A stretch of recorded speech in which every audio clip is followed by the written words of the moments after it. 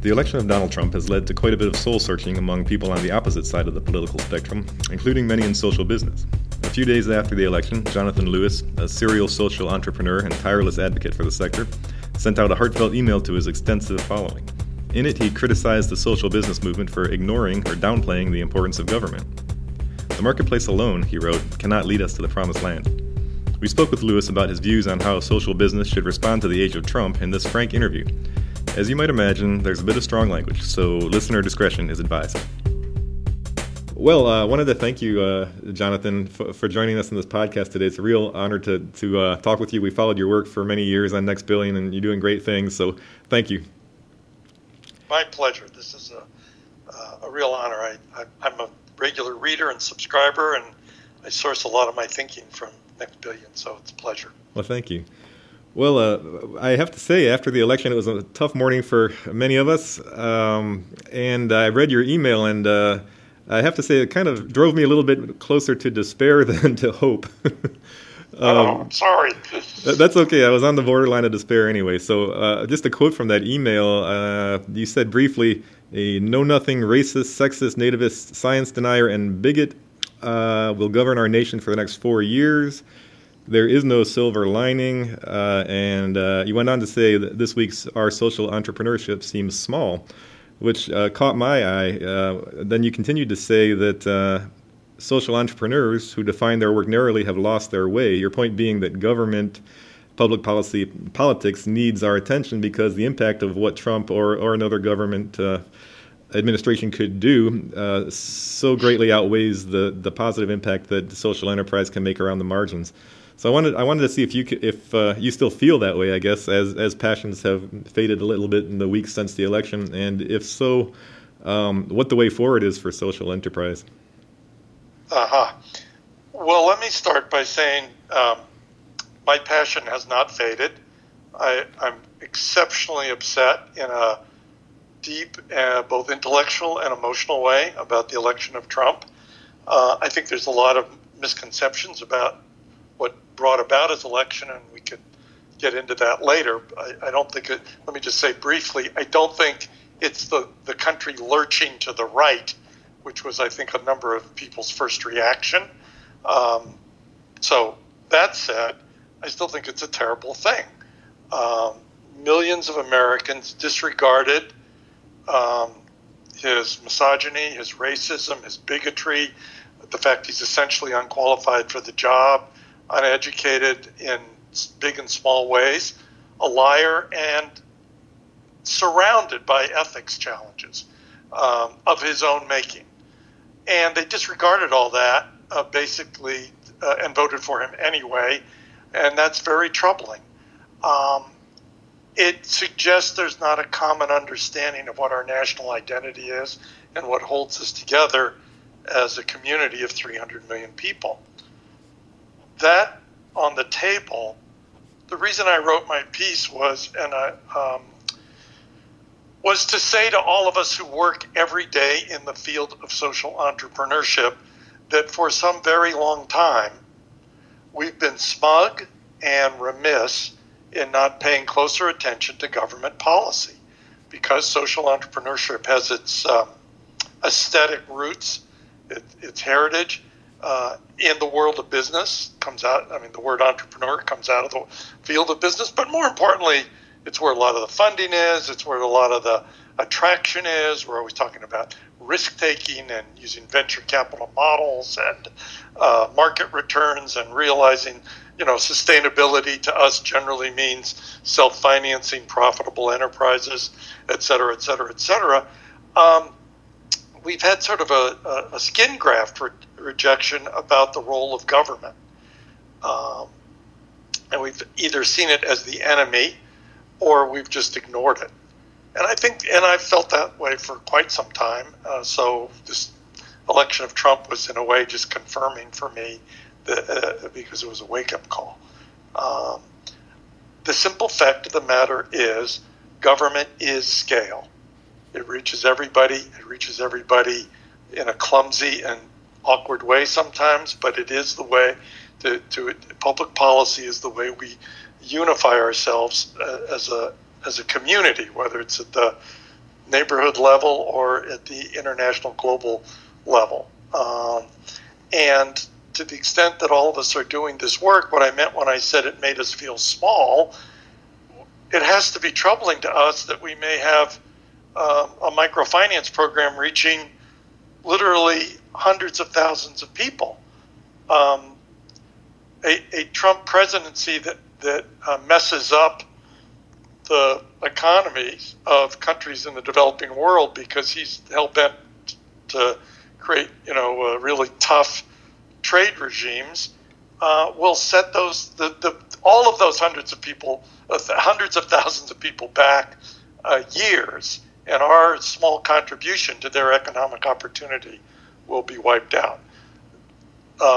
Women's reproductive rights, on and on and on. You pick an issue, and a stroke of a pen, an executive order at the White House can be enormously damaging, and I think will be.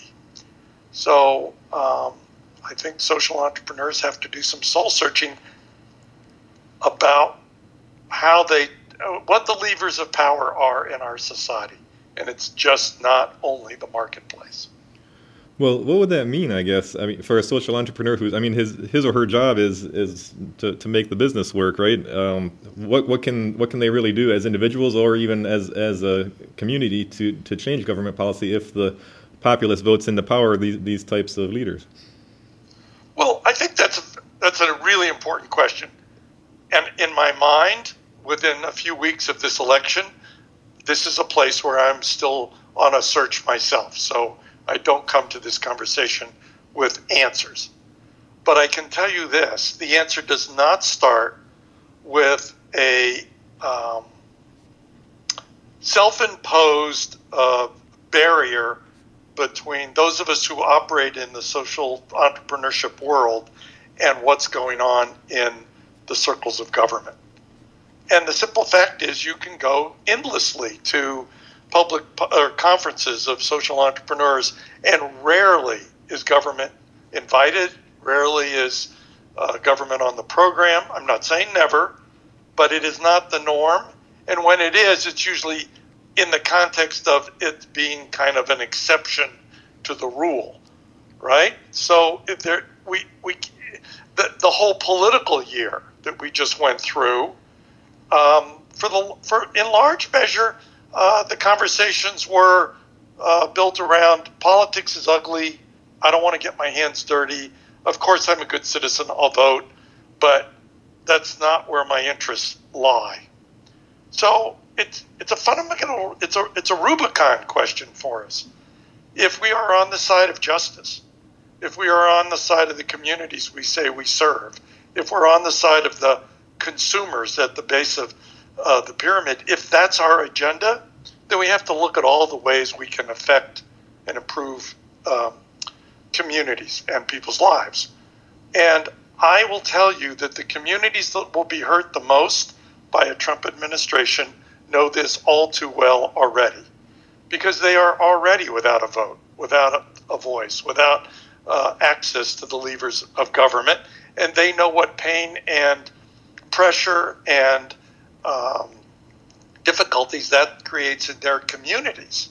And when we talk about every communities having their own voice and the phrase empowerment and all, and agency, those kinds of questions, that's what we're talking about. Well, we need to have it for ourselves too. We need to be involved. Now, how that plays out in the next few years to be determined, because I'm still collecting my own, licking my own wounds and thinking this through. But I don't think we can start out with an attitude of, oh, I only need to run my business and my social enterprise, and that's good enough. Because it's not good enough. That's just an eyelash away from, Friedman's idea of the business of business is doing business, or that General Motors idea. That's not good enough. We need to have a wider lens. We're asking multinational corporations to take a wider definition of what it means to be a corporate citizen, not just profits, but also people and planet. We also need to say our role as social entrepreneurs is not just um, creating sustainable businesses that serve communities in an environmentally and ethical way, but it is also figuring out how we can be the laboratory for more progressive, more thoughtful, more community-minded government policy. Well, we are citizens too. Social entrepreneurs are citizens too. Well, that's interesting, and it raises a question that I've heard discussed at different conferences and other forums, which is, I mean, for example, Trump is likely to bring into government policies that include lower regulations and lower taxes for businesses, including social enterprises. So, I mean, is there an argument to be made that his administration is likely to benefit social enterprise on a business level, which some people might argue would allow them to make a greater impact through their business because they've got more money to invest in it, more freedom to to engage in their business practices without regulatory concerns? Let me just say, I find the whole line of argumentation to be complete bullshit. I mean, plain and simple. That is making up a fiction that ignores the world of hurt that's going to occur to the communities and the planet that a social entrepreneur is supposed to hold close and dear to their heart and their principles.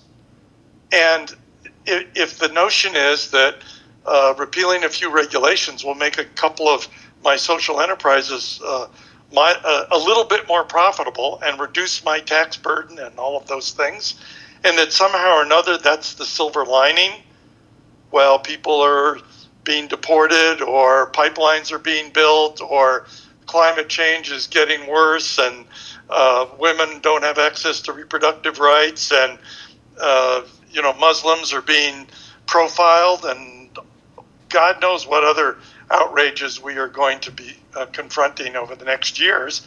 I just think that's ridiculous.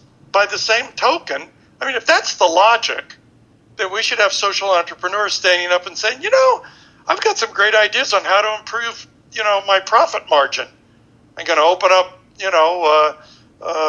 going to hire people to rob banks for me, and I'm going to increase interest rates for poor people on my microfinance loans, and why not fund a chain of houses of prostitution? And what the hell? It's not about the amount of money social entrepreneurs make. It's the question is the amount of social benefit that we are able to deliver. And if we intend to be pioneers in the field of social and economic and racial and environmental justice, then we have to own that responsibility. We can't just pick and choose the fights that when it's convenient or profitable for us.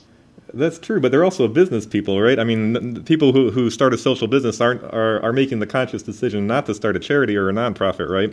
So, I mean, you mentioned microfinance. I mean, some people would say that a lot of people within microcredit, for example, have focused and continue to focus too much on the bottom line. I mean, and they might argue, in response that the reason they are doing that is because they want to run an efficient business so that they can increase the number of people that get loans. I mean, I'm not sure if there's... Listen, I'm sorry to interrupt, but I just, my head is exploding. Let's just take a simple case. I have a social enterprise. I'm finding recycled materials, old oil or things that people are throwing away, terrible landfill problem, and I found a way using new technologies to profitably recycle that material, saving the environment, saving all kinds of benefits. And I'm employing some people. Let's even take it a step further. And I'm employing people who arguably are very tough to unemploy, people who've been incarcerated or have a disability or something. So it's a wonderful little enterprise, right? I have 50, 100, 500, 1,000 employees, and I'm doing great stuff. There is no trade-off here between a Trump administration that is a science-denying administration and its efforts and what will turn out to be a real setback in, or at least the slowing down of our efforts to save the climate issue and preserve pristine lands and so forth and so on, and the few benefits that I might get from the Trump administration in terms of lower taxes and a few less regulations. I mean, the teeter-totter doesn't even come close to balancing out, and I think that a social entrepreneur who makes that case is in the wrong line of business. Well, I wonder, I mean, what would you say to a person who's considering going into social business in this day and age? Are they better off going into politics and just forgetting about it? I mean, are they better off focusing on shifting public policy because government, as you mentioned, is scale? I mean, is there even any point in trying to work around the margins in social business when government's impact is so much greater? First of all, I don't think it's either or. That's why I said a social entrepreneur is a citizen too. I think we start from the logic path has to start in a different point. So if let's just pick a stereotype for a minute. You're coming out of college with a bachelor's or a master's or something. You have certain aptitudes, right? I mean, maybe your aptitude is running business. Maybe it's not running for office. Well, you have to do what you're good at, first of all. And then in whatever field you're in, you have to do it ethically and with the public purpose foremost in your mind. If that's the kind of human being you want to be, if that's the life you want to lead. But as you do these things, you're mindful of both. So if you're developing a social enterprise, you have to ask yourself what the limits of that enterprise are, and if it's appropriate for you to, in effect, think of your business as a case study or a laboratory or an R&D facility for other institutions that could take it to greater scale. Maybe that means partnering with a corporation with a multinational footprint, or maybe it means taking your idea to the halls of government and being an advocate for what you've accomplished in your business and figuring out how to spread it to other states or other regions or whatever. Conversely, if you choose to run for office and you've decided you're going to make a full-time life in public service, you also have to be mindful of the way that business can be a productive force in the world, and that includes reaching out to social enterprises and figuring out if they are overregulated, or if there are financing problems, or if the if U.S. embassies around the world can be facilitating social enterprises growth or whatever. I mean, we live in a holistic, complicated world. Only universities organize information in silos. Everybody else just lives their life, and it's all one mix. What my point of the piece that I wrote was simply to call attention to the fact that I think we've not been very good about thinking holistically as social entrepreneurs. I don't criticize people for that, because we've been struggling to get our enterprises up and prove the point that social enterprise will work and social entrepreneurship is a viable career. And, we've been busy, and I understand it. But I also know that when the topic comes up, people are very dismissive. They're very quick to point out the slowness, the tedium, the bureaucracy of government, and very slow to point out their own bureaucracies and their own tedium and the fact that business is efficient in allocating capital, but is not efficient in allocating fairness. And so there's just the conversation's not equally weighted, is the point. And I think the Trump election should be a wake-up call to us. Well, I want to follow up a little bit on the question of how we, as a social enterprise sector, define ourselves. I know some people are scared that the sector will become politicized and be looked upon as a progressive or left-leaning movement, which, I mean, it probably is as far as the priorities that it focuses on. But people, I mean, want it to go mainstream. They want it to be the default way of doing business, and to have that happen, you have to have the entire country, not just half of the, political spectrum involved, right? So, I mean, would you advocate that social enterprise? I think that is head in the sand thinking. I think it's ridiculous. Ridiculous. Go to any social conference, any social sector conference. It is a meeting of business people who are using the tools of the marketplace to advance a progressive agenda. You know, the people who run privatized prisons don't show up at social sector conferences. The people who are, you know, we don't have Tea Party members coming to our conferences. I think it's delusional. So just to be clear, you think it's delusional to think that social business could be mainstream, encompassing both right and left? No.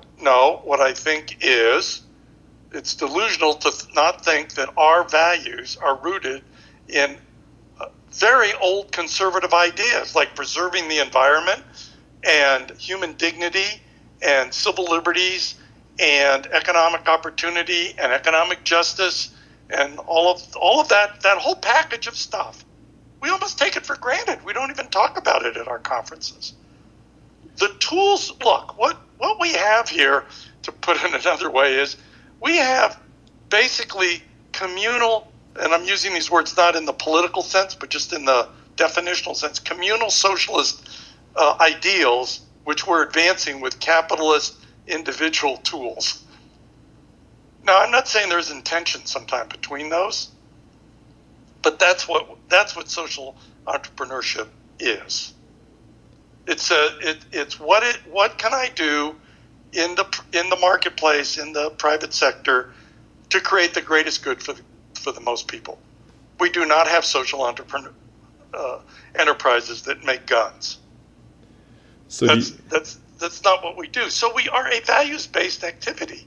So to say that we're not political, I just think I don't think it's silly. I think it's devastatingly naive. We may not want to do political things. We may not want to walk precincts or put a sign in our window or even get our ass down to vote. Obviously, a lot of people don't. Half the country didn't vote. So I'm not saying that people don't say I'm apolitical, I'm non-political, but they are. They're just voting in a different kind of way. They're participating in a different kind of way. And I'll go back to what started this whole thing. The people who are saying that, I'll wait around for 4 years and see how much they feel that they've done or accomplished, balanced against the backward movement or the broken moral compass of the Trump administration. Well, so you mentioned that you don't see that many Tea Party people at the social enterprise conferences. Is there room in the social enterprise movement for Republicans, considering that Republicans and Tea Party are pretty much interchangeable at this point? I'm not sure I agree that. I don't know enough to agree or disagree with whether Tea Party and Republican. What is a Republican today? And I mean, a huge swath of the Republican Party abandoned its principles to get a Trump elected. I think that that social entrepreneurship, it's not about the tools. We're getting a little lost on the fact that we're excited about the tools of social entrepreneurship. That isn't what brings people to this work. What brings people to this work is the core values, the commitment to social justice, to inclusivity. The tools are the balance sheets, the profit and loss things. That's a methodology. And so is politics. So we're just talking about which methodologies we think can do the most good for the most people in the most effective way. So do you think it's important for social business to try to bring more conservative people on board to go further mainstream? And if so, what's the best way to do that? Two different questions. I don't know the best way to do that. That goes back to this question of I'm thinking this through. But I think we need to be careful not to cheapen that question by pretending that it's just simply a matter of us all getting together to agree that business can be a force for good. That isn't the question. The question is, what is good? What does that exactly mean? And I think there can be a lot of consensus on that, but every conversation takes two people. And I don't think it's a case of social entrepreneurs sitting in a closet by themselves and making believe that, again, just because they are using the tools of the marketplace, that necessarily makes them allies of the business community and they can find common ground. Let me give you a concrete example. I do microfinance work. The thing I'm most proud of in this space is that I founded MCE Social Capital. We're now in about 30 countries. We keep, $50, $60 million worth of microfinancing in the field at all times. And, it's taken 10 years to grow to that point, but I'm very proud of it. I'm using the tools of the marketplace. I'm a lender, and I'm not a legal bank, but in functional sense, I'm in the banking business, and to use the cliche, it's banking for the unbanked. All right. I'm not under any illusion that I'm an ally of Citigroup. We're not in the same business.